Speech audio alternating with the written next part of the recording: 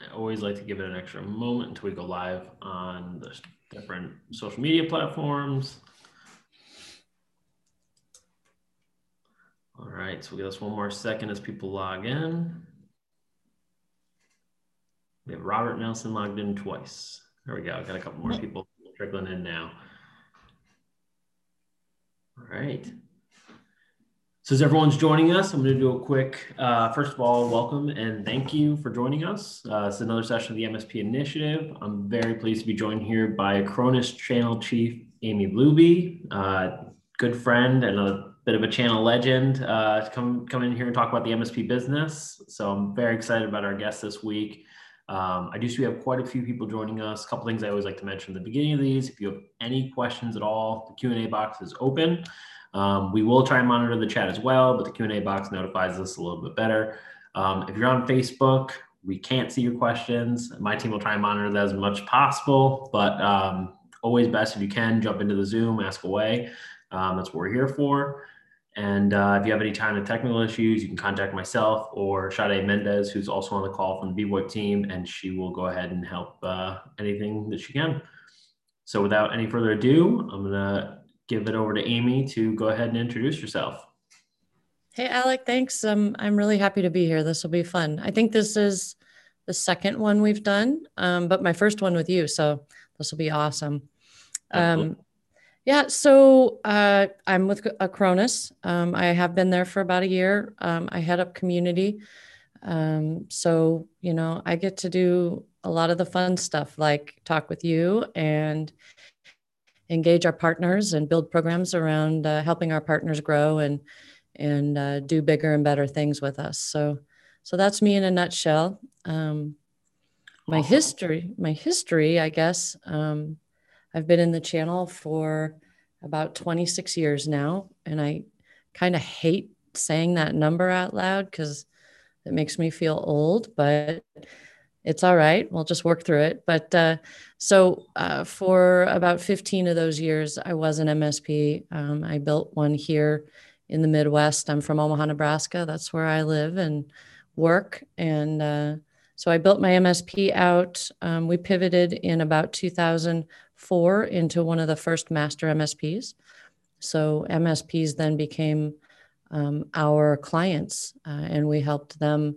Back then, we called it hosted services because cloud wasn't a thing, and so we delivered hosted services from our NOC and help desk to help those partners grow and pivot into managed services providers. And then since, well, about the last 8 years or so, I sold that company in 2010, and then for the last 8 or so years, I've been working with or consulting for companies like Acronis to help them build their channel programs. So yeah, that's me. And that's one of the things I've always loved, talking to you is the wealth of experience. I mean, the fact that you've been on the inside working in an MSP and then switching over to that master MSP, I think gives you a very unique perspective of the MSP business and some of the needs and the pitfalls and things like that. And I want to cover all that today. But then making the crossover into a full product-driven vendor to the MSP space is it's really cool. Great background, and always loved the way that you've understood the MSP business and been able to help them.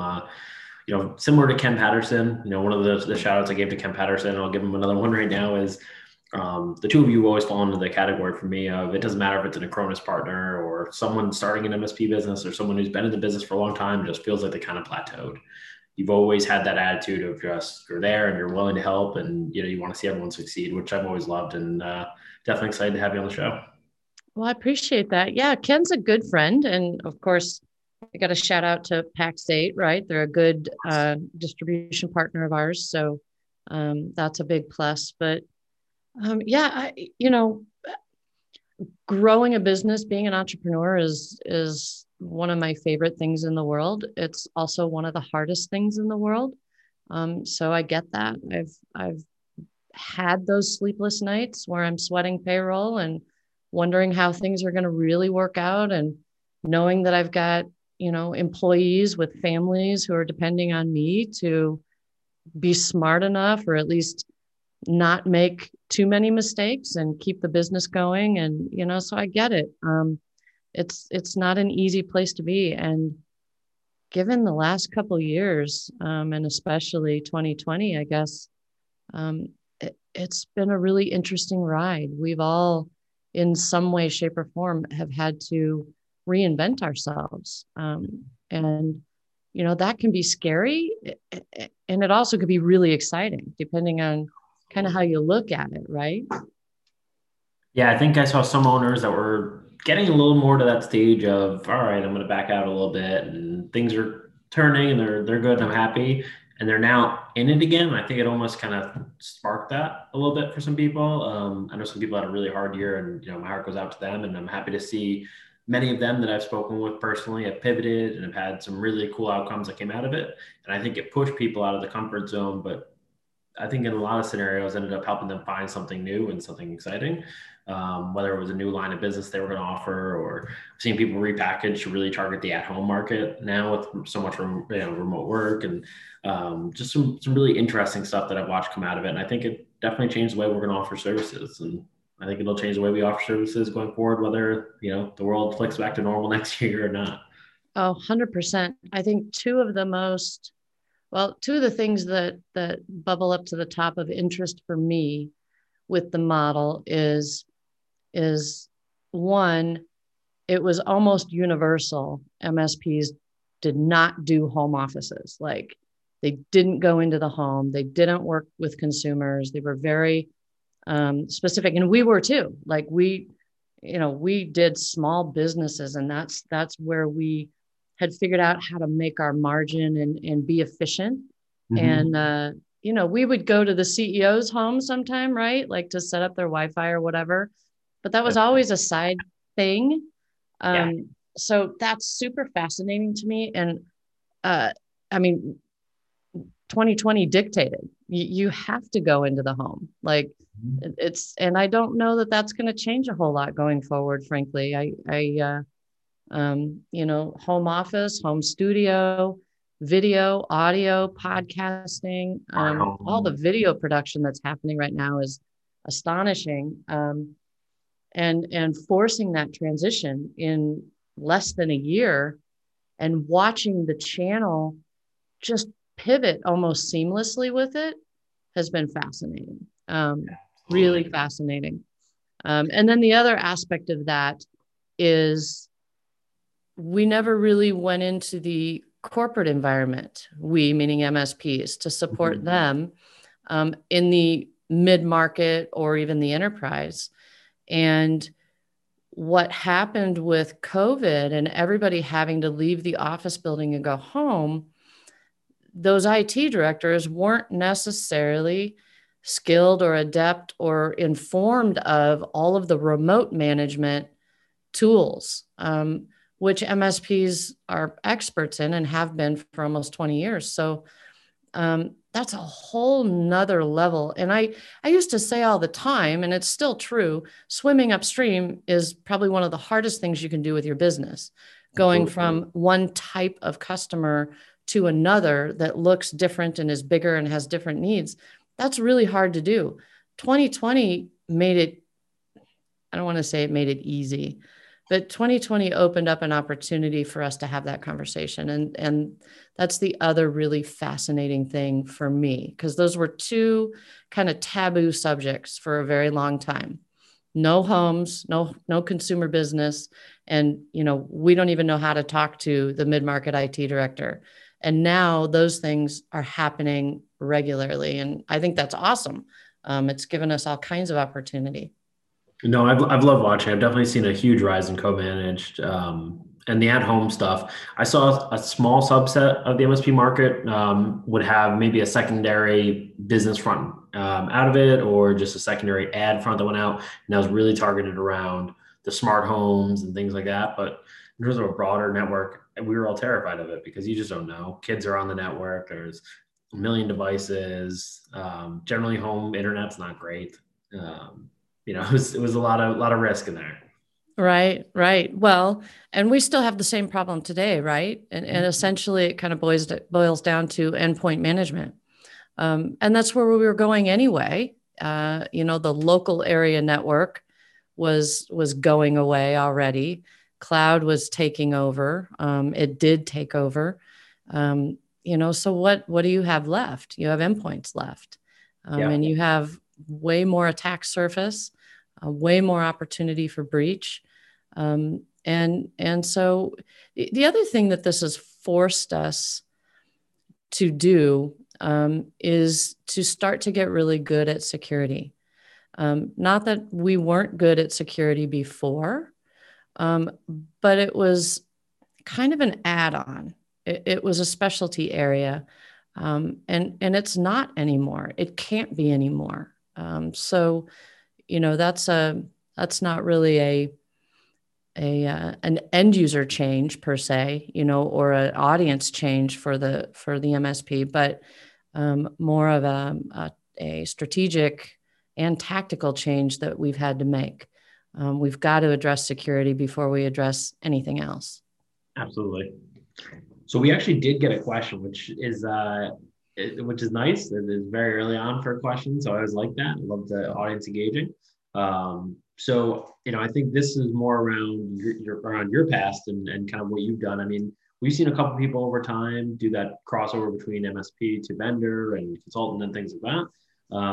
Brent was curious. How did you get the consulting gig? Did they approach you or did you approach them? What was the story and how did you kind of get started on that side of the fence? So toward well, I had an opportunity. I had two things going on.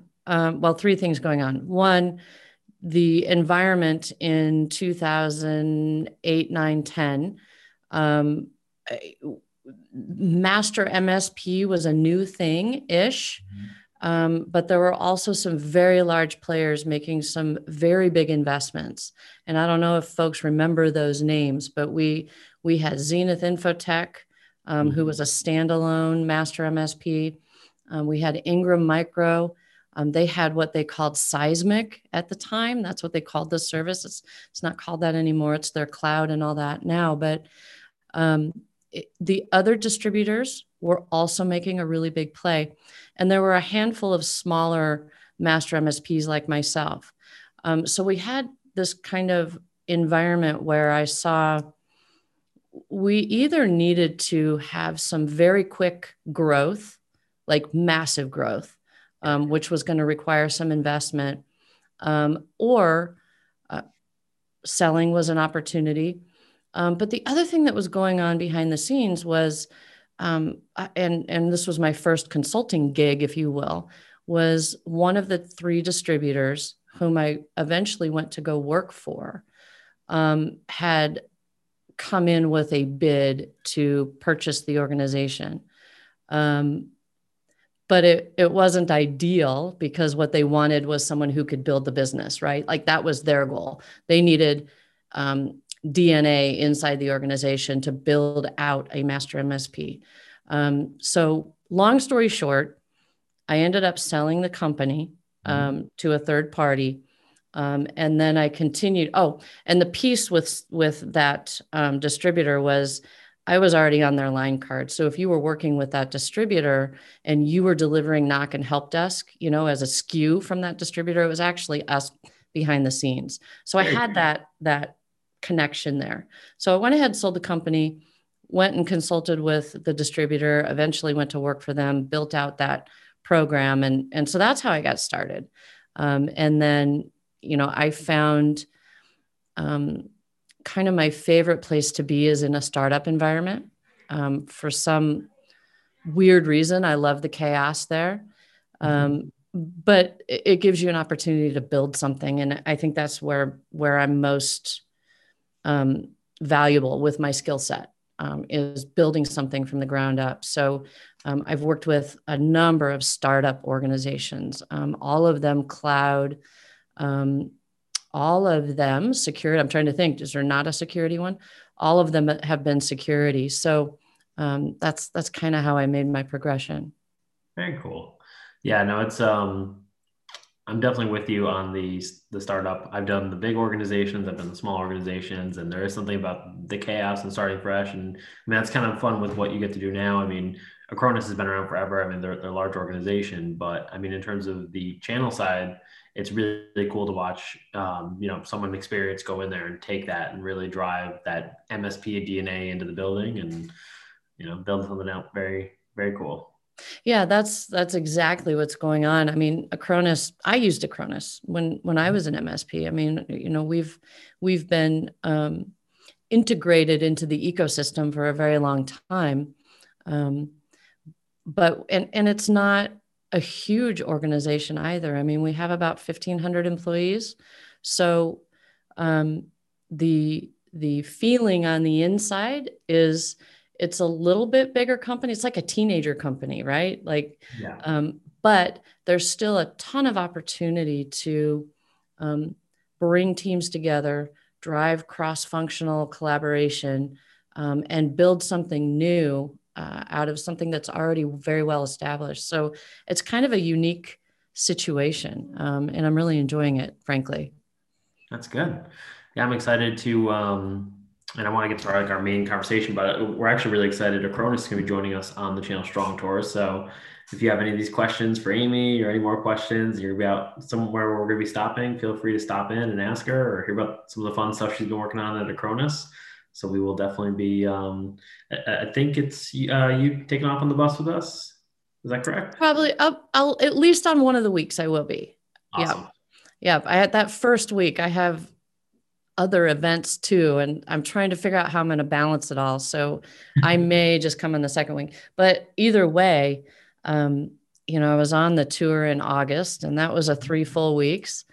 It's a crazy one. Which was insane, but a lot of fun. We met so many cool partners, and to hear how folks, which you touched on earlier, how folks have pivoted or evolved or have tried something new and different in their business. We saw a lot of that this summer, and it was really cool. So I can't wait to kind of get back out and, hear what's evolved since then. It'll be fun. Yeah, absolutely. It's nice to have a pulse on that. And that's kind of what led us to the conversation here. I mean, obviously, we're lucky to have a partner, a strategic partner like yourself, where we can work with you on, co-marketing and pull you in for different things like security or MSP business. And the big topic we keep getting pushed on is, sales and marketing, but it all kind of bleeds back to this, MSP business, whether it's starting it, growing it. Why don't we touch on what are some of the biggest pitfalls you see? And I know that's probably changed a little bit. So maybe we could touch on some like non-COVID and some like, post-COVID. Like what are some of the biggest mistakes you're seeing in the MSP businesses today? Oh, mistakes. Mistakes or I pitfalls, I kind don't of. know. I don't know if I'm seeing like tons of mistakes per se. That's good. I think that when look, entrepreneurs are bent toward doing things differently, right? Like that's just part of the entrepreneurial DNA. We've been forced to do different this whole last year, right? And figure out new and creative things to do. I think probably those that have struggled the most are the ones who've had a hard time just embracing that change, embracing the potential opportunity of doing something differently. That can be really hard and it can be scary. The other thing I think, or at least I hear most often, and you can distill it down to this, small business owners, and I've seen this outside the MSP space too. I've spent a lot of the last couple of years, I've spent a lot of time consulting with other companies, not just IT organizations, but going in and helping them in turnaround scenarios is what we called it. Mm-hmm. So those that were struggling, they were cash strapped, whatever their issues were, to help them figure out how to fix that and move forward. And MSPs in general tend to be small businesses. They're cash strapped. They don't have deep pockets. When something big like a pandemic happens, they may or may not be ready to kind of ride it out for a little bit. Mm-hmm. Hence all the PPP and, all the help that the government's given us. that's probably another, and it's not really a mistake. It's typical in a small business to be a little cash strapped and maybe not have resources available. So those are some areas that those who have survived can look at harder to give them more of a buffer, right? Going forward, should things continue to go the way they're going, or, whatever's going to happen here, who knows? Yeah, absolutely. No, I think that's a great point. It's something that I've definitely seen through my time as well. I did a lot of work with over time different peer groups, and that's one of the biggest ones they drive in right in the beginning is, what is your EBITDA? What does your cash flow look like? How much is, actually in the bank? Going through that and that exercise, you'll have MSPs that come in feeling like we're great. These guys are going to be blown away. I have a particular partner that great team. They're growing like a weed, but for them, they were growing, joined this group, went in and thought they're going to love what we're doing. And they got absolutely smashed in that first meeting. They walked out. It looked like they just went, a couple rounds of Tyson. And I remember just seeing him at the end of the night sitting there just drinking his whiskey. And I went up and said, "Are you all right?" He just said, I was very wrong. and, but it was such a good exercise because their finances went from where they were walking into that first meeting to about 12 months later. It was night and day difference. They had so much money. They were hiring people, person to person. So, I mean, the information's out there. There's some amazing resources, some great books, some great courses, some peer groups. It's never too late to start.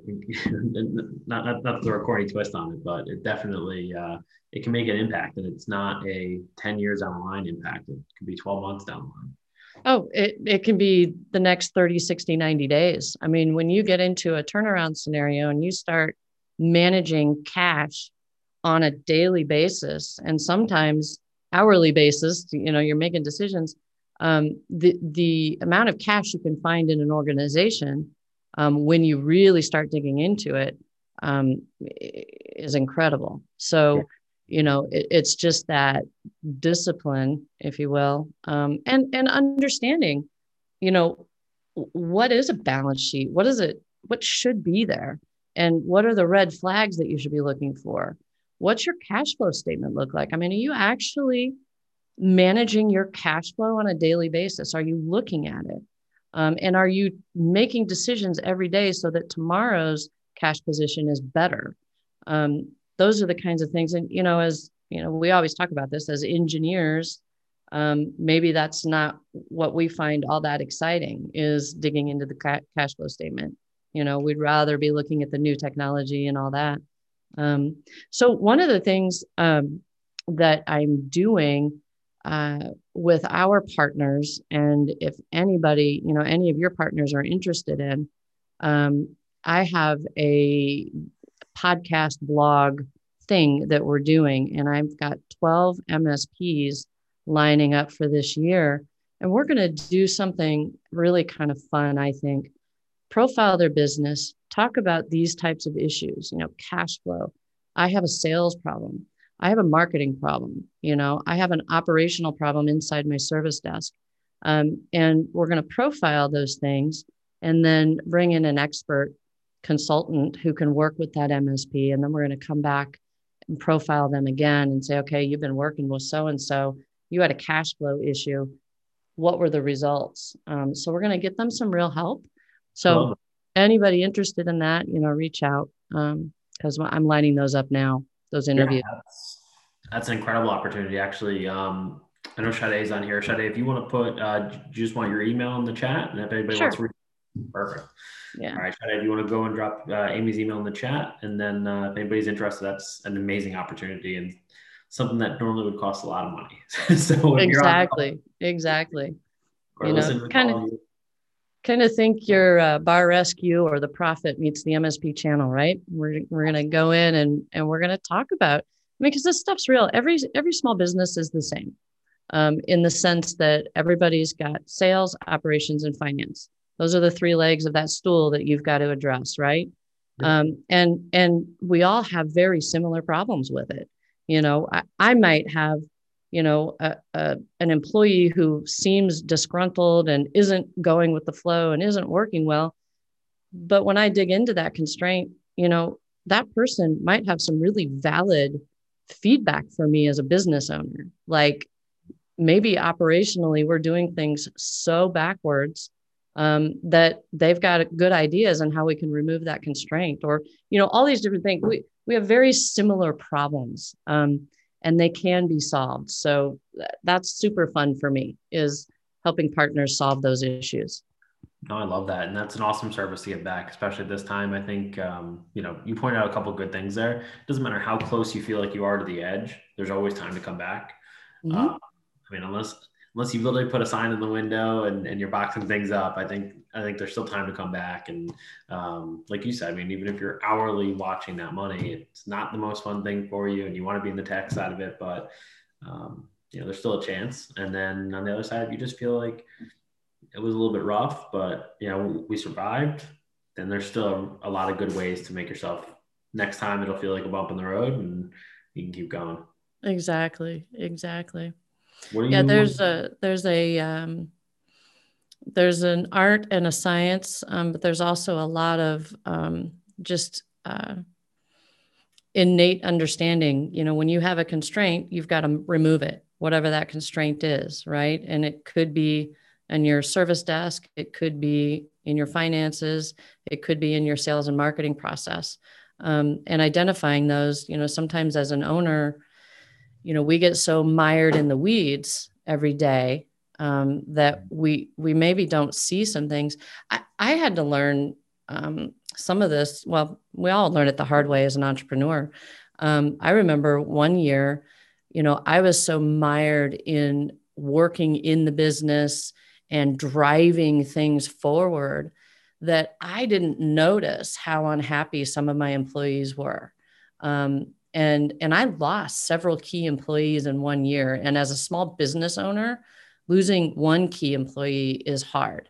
But I lost 3 or 4 of them at once. And it was basically like, F you, Amy, we are done. Like, we don't like your style. You're driving us too hard. We're working too hard, and I had to step back and look at myself. And a lot of times as an entrepreneur, that's what we kind of end up finding ourselves is looking at what we're doing on a daily basis. So Absolutely. That was actually, I had a mentor and they really talked to me quite a bit about that and just kind of understanding your employees and be able to feed that, feed off the feelings and understand the room. One of the things we developed actually while I was at CompTIA and the Future Leaders of IT, we developed an IDP, an individual development plan. And that is something I've loved. And, when I go into a new business or I have a new employee, I think it's a great tool to roll out. I can grab a link for that and I'll make sure everybody gets it. But essentially it's, where are you today? And then what is your dream position? It's very much that interview question of where do you see yourself in 5 years? But the idea being that if Amy was a rep of mine, but Amy has this aspiration, Amy wants to be the VP of sales. I know that. And I'm looking at rewarding those, that good behavior, that good performance to keep you moving and up the ladder where you want to be. Because I know if I don't, you're not going to be a rep for me for 5 years, even if you're killing it, you're blowing out your numbers. Right. Eventually you're going to go because you're going to get that opportunity elsewhere. So it's understanding those people and their dreams and where they want to be. But yeah, that, and then reviews. I don't think reviews should be a once a year thing. I think reviews have to be a lot more common than that. Oh yeah. Especially in those first few employee hires, starting and managing with one employee, 2, 3, 4. That's crucial time, very crucial time in the business. I remember, when we had a very young company, and when I say we, there were 3 principals in the organization. It was myself and 2 business partners, and we were trying to learn how to hire, right? And that's a process in and of itself, trying to figure out, how to pick out good people. I remember we worked with an HR company and or a headhunter company. Anyway, they brought somebody into us, and the 3 of us are sitting there interviewing this guy, and we had our standard questions, right? And one of them was, where do you see yourself in the next 5 years or so? And this guy says, well, I want to be like Batman. And So we're trying to be very professional, but the three of us are like, all three of us look down at our little pad of paper, right? Like, because we were trying not to laugh. So finally, one of us says, well, and by the way, the headhunter consultant who's sitting off, not really in the conversation, but listening, was just like, his chagrin was just, he couldn't hide it, right? So finally, one of us goes, so you want to be a philanthropist or you want to run around at night in tights? And dude he didn't know what to say. We finally all broke up. We told that headhunter we were looking for more of a Spider-Man, so we didn't hire that guy. That's good. Yeah, weirdest question I ever had in an interview was if you were a tree, what type of tree would you be? That was the weirdest interview question I've ever heard. How did you answer it? I was like, I don't really know many trees. Christmas tree. I like Christmas. Yeah. Happy. Yes. With lights. Yeah. I don't know. Yeah. So, yeah, I've definitely heard some crazy ones out there. I mean, listen, hiring's not easy, right? It's weird on both sides, right? We are trying to get to know you and not be aggressive, right? We want to push through and get the real you, but at the same point, I mean, you're in this awkward position where you're trying to sell yourself, and I think both sides just don't trust each other because we don't think you're being your real self, and you just think that we don't want to hire you, or that we may be having ulterior motives. So it's this weird kind of clash in the middle of feelings, and I've always hated that. And I know it's not easy, and it's hard for, even more so for small businesses. I mean, especially where you are. We're in our MSP is actually in Philadelphia, so for us, we're in that huge quadrant of the Northeast, and we lose people to every other territory out there. I mean, we started hiring completely remote years ago, so the remote thing wasn't a weird kind of change for us, but it's not easy. And nowadays, if you weren't hiring like that, you are now hiring via Zoom and Teams and everything else, and it's even more weird. So yeah, that's interesting. And I don't think it's as weird for the IT sector, just in general, because we're just used to gadgets and technology and leveraging it to a certain extent. But yeah, definitely other industries. Hiring is hard, and I think I finally came to a comfortable place with it, but only after going through formal processes, and there's all sorts of recommendations out there. There's books you can buy. There's, well-known consultants who have hiring programs, and they'll put you through the training and, and different ways, you should have 3 different people, from different facets of your organization, all these things. And I think I finally came back to what entrepreneurs are pretty good at, which is going with their gut. But that gut feeling is after a lot of failures and understanding human behavior and being able to read people, and be able to read yourself and know what you need, and know where your weaknesses are and know how to hire, to bring about the growth or the strength or whatever problem you're trying to solve with that hire. I think entrepreneurs get back to that gut feeling. I know I did, and still use it to this day, because there are some folks that look good on paper, pass all the tests and check all the boxes. And I've learned to, if I've got a little check in here about it, just to listen to it. Absolutely. Yeah. I know one of the things that we do internally in our business at BVoIP, we always ask the question, when we bring up, hey, we need extra headcount in an area, it's always, are we throwing people at a problem, or are we throwing people at an inefficient process? And that's one thing that we've always driven home, and it's been really a key point of our growth and how we operate. We regularly assess the process and make sure that it's efficient and it's effective for the partner, it's effective for their company and our time. And then if we feel like it is, and the efficiency rate's way up, that person's time is capped, then yeah, it makes sense to hire a new person. But I think that's a really hard thing to start off with. and a hard discipline to have. But I will say it's been tremendous for us, and it's helped us to grow to where we are today and manage the amount of partners we do today, against the team we have. Sure. No, it makes perfect sense. I mean, you got to start somewhere, right? And some kind of structure will help, whatever that structure is.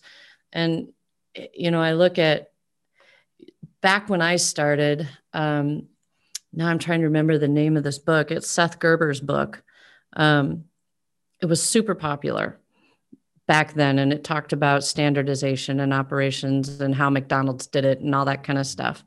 And I've watched over the years the different books and philosophies and processes that have become popular and kind of come and gone.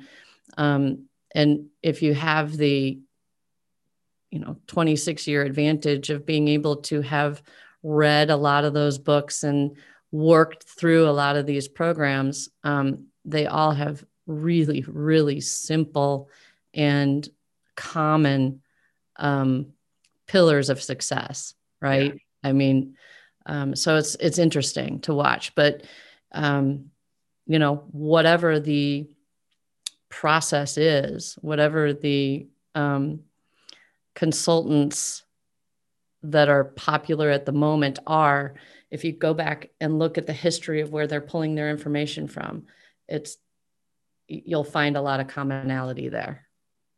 Absolutely. No, I think you're spot on.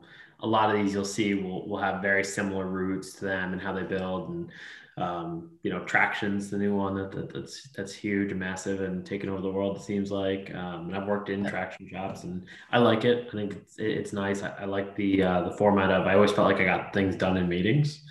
It still had a little bit of a social aspect to it, but it felt like we really accomplished when we moved through our meetings, which was always great. But it also made you a little more disciplined about when you were actually going to call a meeting. And is this an email or is this a meeting, which I know is the age-old office joke and something that I think is good to have discipline on. But yeah, no, you're right. There's a lot of great material out there. I mean, I've read a bunch of those Traction books. I like those a lot. And there's actually some really good Traction organizers in the MSP community now. Yeah. Jason West was doing it. He sold a couple MSPs a few years ago, and he's out there working on that. Yeah, no, I agree. There's all kinds of it. Yeah. And the EOS Traction is super popular right now. Look, it's like marketing. It's like sales process. It's like anything. If you don't have something and you put something in place and you actually practice it, you're going to get better results than you did yesterday. That's the bottom line. So, whether it's EOS or whether it's any of the others that are out there, the point is, if you're having trouble and you're struggling with something, whether that's the entire organization and you need something like the EOS, Entrepreneurs Operational System, you need that, then, go follow that. I think you mentioned peer groups earlier. Those can be extremely helpful. I know in the very beginning of my business, it wasn't an MSP peer group, but our chamber had something very, very similar. Mm-hmm. So, we met and, I was the only IT company, but we had a banker, a marketing person, and then we had different types of businesses in there. And boy, I learned more in that first year I was in it, probably than I've learned ever, just from hearing their struggles and what they were going through. But, that's priceless, invaluable information. When you can hear one of your peers, one of your cohorts describe something that you're having trouble with, and then helping you understand how they solved that problem, there's no better way to do it. I think there's also a little bit of ease to walking into a situation like that and understanding it's not just you. Everyone has the chaos. It doesn't matter how big or small you are. It doesn't matter if your competitors 8 times your size, they're having issues in their business too. Everyone has bad days, good days. Everyone has tough times, bad employees. Those things happen, but being able to learn from it and absorb the knowledge is, like you said, it's invaluable. 100%. And it's hard but simple at the same time. And it kind of boils down to constraint. I mentioned that earlier. There's constraints in everybody's business, whatever they are. It could be a person, it could be a process, it could be hardware, it could be pretty much anything. And an entrepreneur's kind of primary job is to identify those constraints and remove them, however they need to do so, whether that's a reorganization of a particular business unit, whether that's leveraging some technology to streamline operations, whatever it is, it can be, you can look at it pretty simply, remove the constraints. If you have multiple constraints, figure out the worst one at the moment, remove that one, move on to the next one. It's not too terribly hard. Yeah. No, I heard a cool one the other day. We actually just wrapped up an integration with Crewwho, and they do employee gamification. And I liked their approach on why they wanted to integrate with BVoIP was around gamifying the phone statistics. And I loved that because it was less about, hey, I'm going to punish bad behavior internally or I have a problem internally. It was, hey, we're hearing this a lot. And it's very true. We hear it on the B website too, right? I mean, we've had people who called us and said, your stats are off. And we look into it and suddenly realize the tech's taking 20% of their calls via their cell phone. And, be able to gamify that and actually reward the good behavior. And, instead of, I've always lived by that. If it's not in the system, it didn't happen. But this was a cool way to gamify and give just a little bit of fun activity to it. So, I think there's a lot of different ways you can approach any problem. There's a lot of different ways you can approach any behavior, but the cool thing there was they saw the issue, they traced it back to where it was happening, where it was occurring, and then they thought of what are the different options here on how we're going to take care of it. And I think sometimes breaking it down piece by piece like that is really what's needed. Absolutely, absolutely. And when you have what you think is an employee problem, yeah, there are employees that you have to get rid of. Like, we all have had to do that. But at least in my experience, in my own businesses, and then working with all the businesses I've worked with, there's more to it than that. And a lot of time that particular employee that you think is really a pain in your side probably has a lot of good feedback for you to hear. And that's hard to be open to that kind of feedback. And hear, the things that maybe they're frustrated with inside their role that they don't have power to change. And, that's our job as leaders, whether we're the owner of the company or whether we're leading a team inside another organization, is to figure out, again, where those constraints are and remove them so your people can actually feel good about what they're doing and do a good job. Absolutely. No, I think that's a huge point. It's something that, I hope everyone takes the time to analyze, right? If you had that employee and you're really thinking about that, I hope you've exhausted all options. Like you said, there's absolutely bad employees out there. There's people who just aren't at the right point in their life to have that job or have a job, right? Whatever the positioning is. And I've had people who come in who are the best sales reps in the world in other products and have come in and just not connected on the company that I'm in. And that's okay, right? Mm-hmm. And I had somebody that let go in a sales role, but I sat down with them and I said, I don't think you're happy. I don't think that this clicks for you. And I don't think you feel comfortable talking about it. And they totally agreed.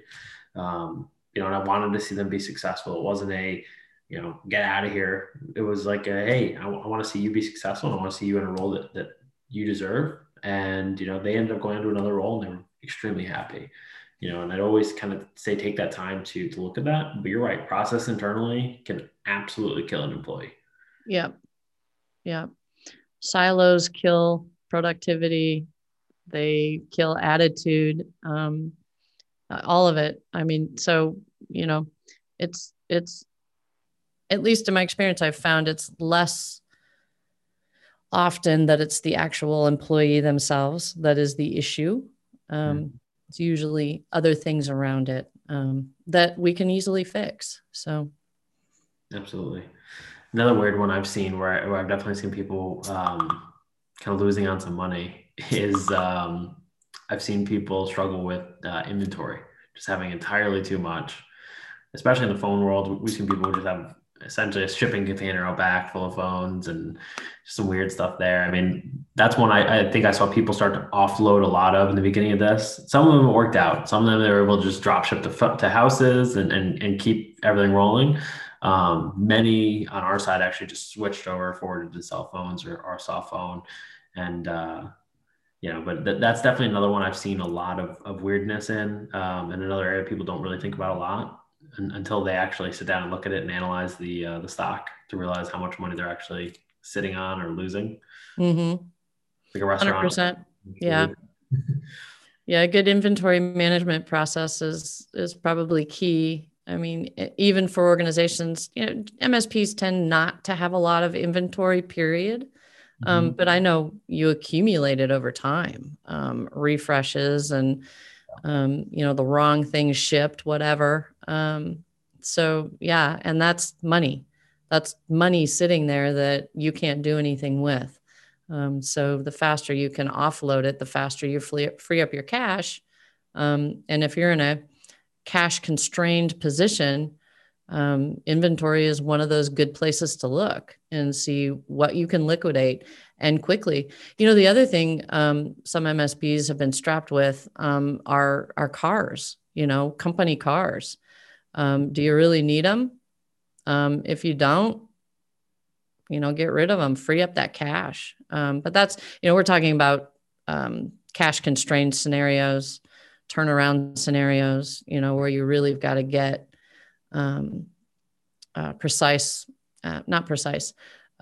draconian a little bit with your cash flow management, right? Absolutely. What other, and we're getting towards the top of the hour. Any other tips or tricks or anything else you could kind of, spread some wisdom on that you've noticed? I think that I mentioned it earlier. One of the hardest things to do when times are so uncertain like they are right now, is to feel comfortable embracing change. And I believe, at least for myself, part of that is keeping myself kind of centered, and being able to step back and make sure that my family's needs are all taken care of. It allows me to have the headspace, if you will, to think creatively about other things. And I think that's really important right now with where the industry, if you will, is and how quickly it's changed, to be able to step back from a positive place and say, what can I do differently? What can I do creatively to make something positive out of this? It's super hard. It's easy to say it, but it's hard to do it. But I think it's really important when things are changing so quickly, is to somehow find that headspace to be able to embrace the change and make something good out of it. No, absolutely. I mean, it's always good to take a step back in those moments and understand what can you do, right? And analyze the trends, right? If you're seeing a lot of people doing one thing in your client base, get ahead of it, right? I mean, you never miss the mark, right? I mean, if a lot of people, right? I know MSPs who saw 2 or 3 clients from the beginning go remote, and they spent the entire next day as management offsite prepping out an offloading document on how we were going to move everybody home, and then offered that out as a service and said, hey, we know what's happening. We're seeing everybody start to make this move. Can we help you? And clients were so thankful and so understanding at what was going on, and just it was that pressure for them was taken off, and they could worry about other things and worry about the business still going because you were there as the MSP, and that was a huge move. A lot of them that turned around after that and said, we're going to teach you on working from home and best practices and security. Security is such a major one with working from home, and just tackling right into that and just teaching them best practices and keeping up with the businesses and understanding their needs have evolved and changed over the time. And just being there to meet them. I mean, you're right. Change is not easy for any of us. We are definitely creatures of habit. But at the same point, I see MSPs using new tools all the time. always trying out the new, shiny toy in the block. And, I think it's important to be able to do that in your business as well. Right. 100%. You mentioning that reminded me, one of the partners, well, and we had these stories throughout that tour, but in August, one of the partners that we met had a client who was in events, like they did events, right? And that business just went away overnight. The guy was a small business, but he had 15 or 16 employees, and he had to lay everybody off. Anyway, it was one of those scenarios. But our MSP partner actually had, extra space in his office. Let this guy, he had been a longtime client and a lifelong entrepreneur. So it wasn't like he was an unsuccessful guy, right? Like it's just stuff happens. This MSP housed this guy in his office, gave him, use of his infrastructure, right? So he could have internet access, and gave him space to reinvent himself, which we saw those things happening with our MSP partners that we met. They were doing things like that for their clients, for their employees, their families. It was really interesting. Can't wait to get back out there and have those talks again.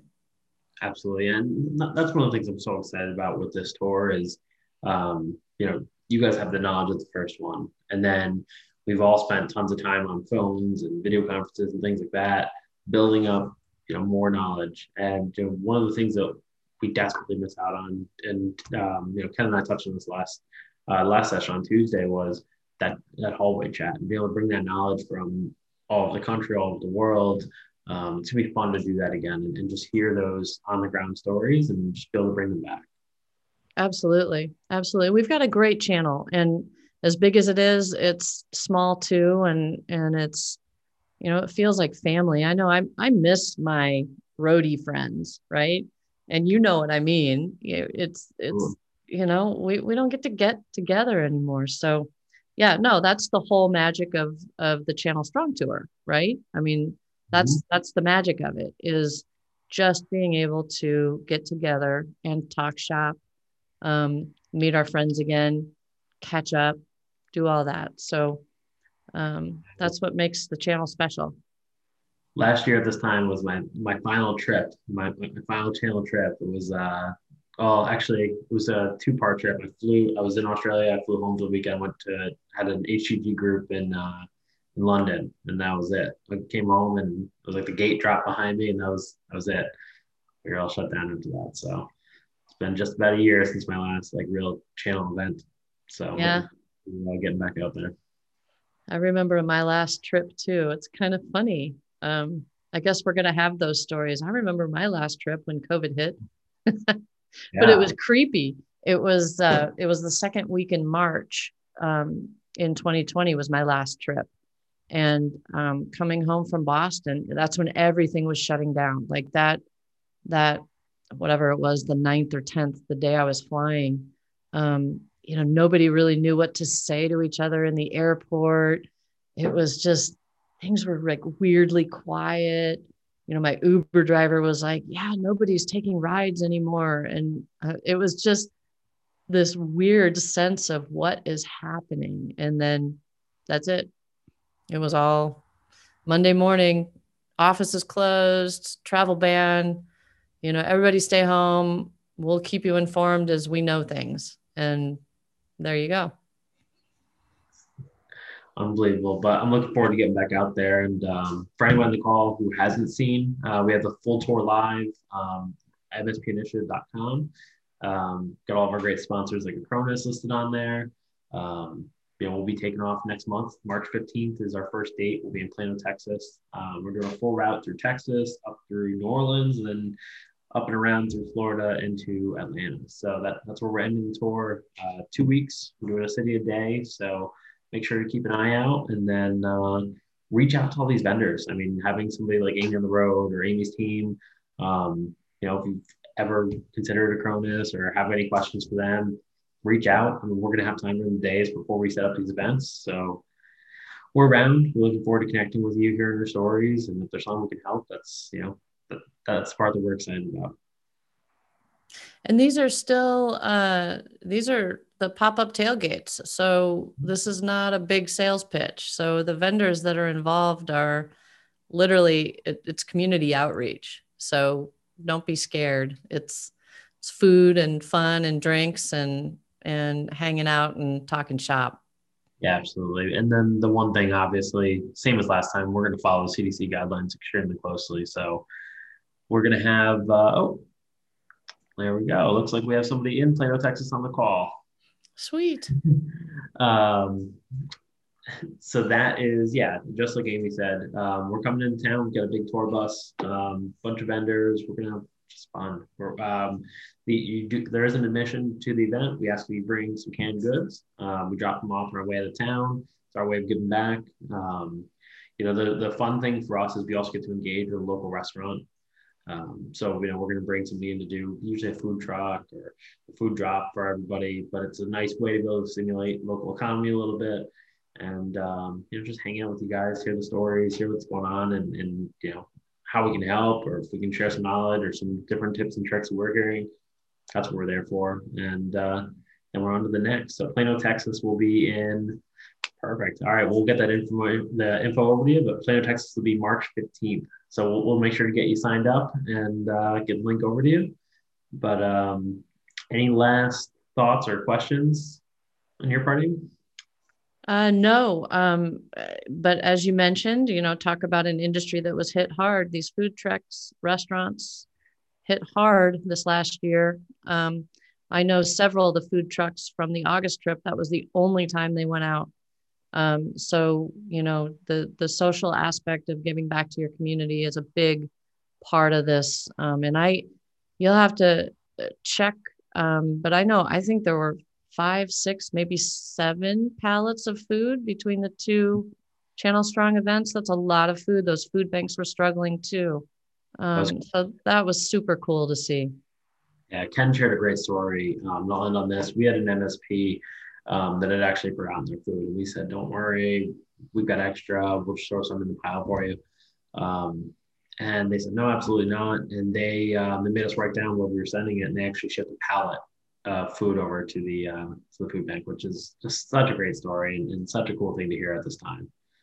It is. It is. You guys are awesome. Thanks for doing it. No, absolutely. No, thank you for participating. These events couldn't happen without great sponsors like yourself. So very excited to have Acronis on there and the knowledge you bring and some of the cool stuff that you guys are doing. So I look forward to hearing about the latest and greatest in cybersecurity and what you're seeing out there. And I'm sure that'll be quite a hot topic. It always is on the road. So look forward to it.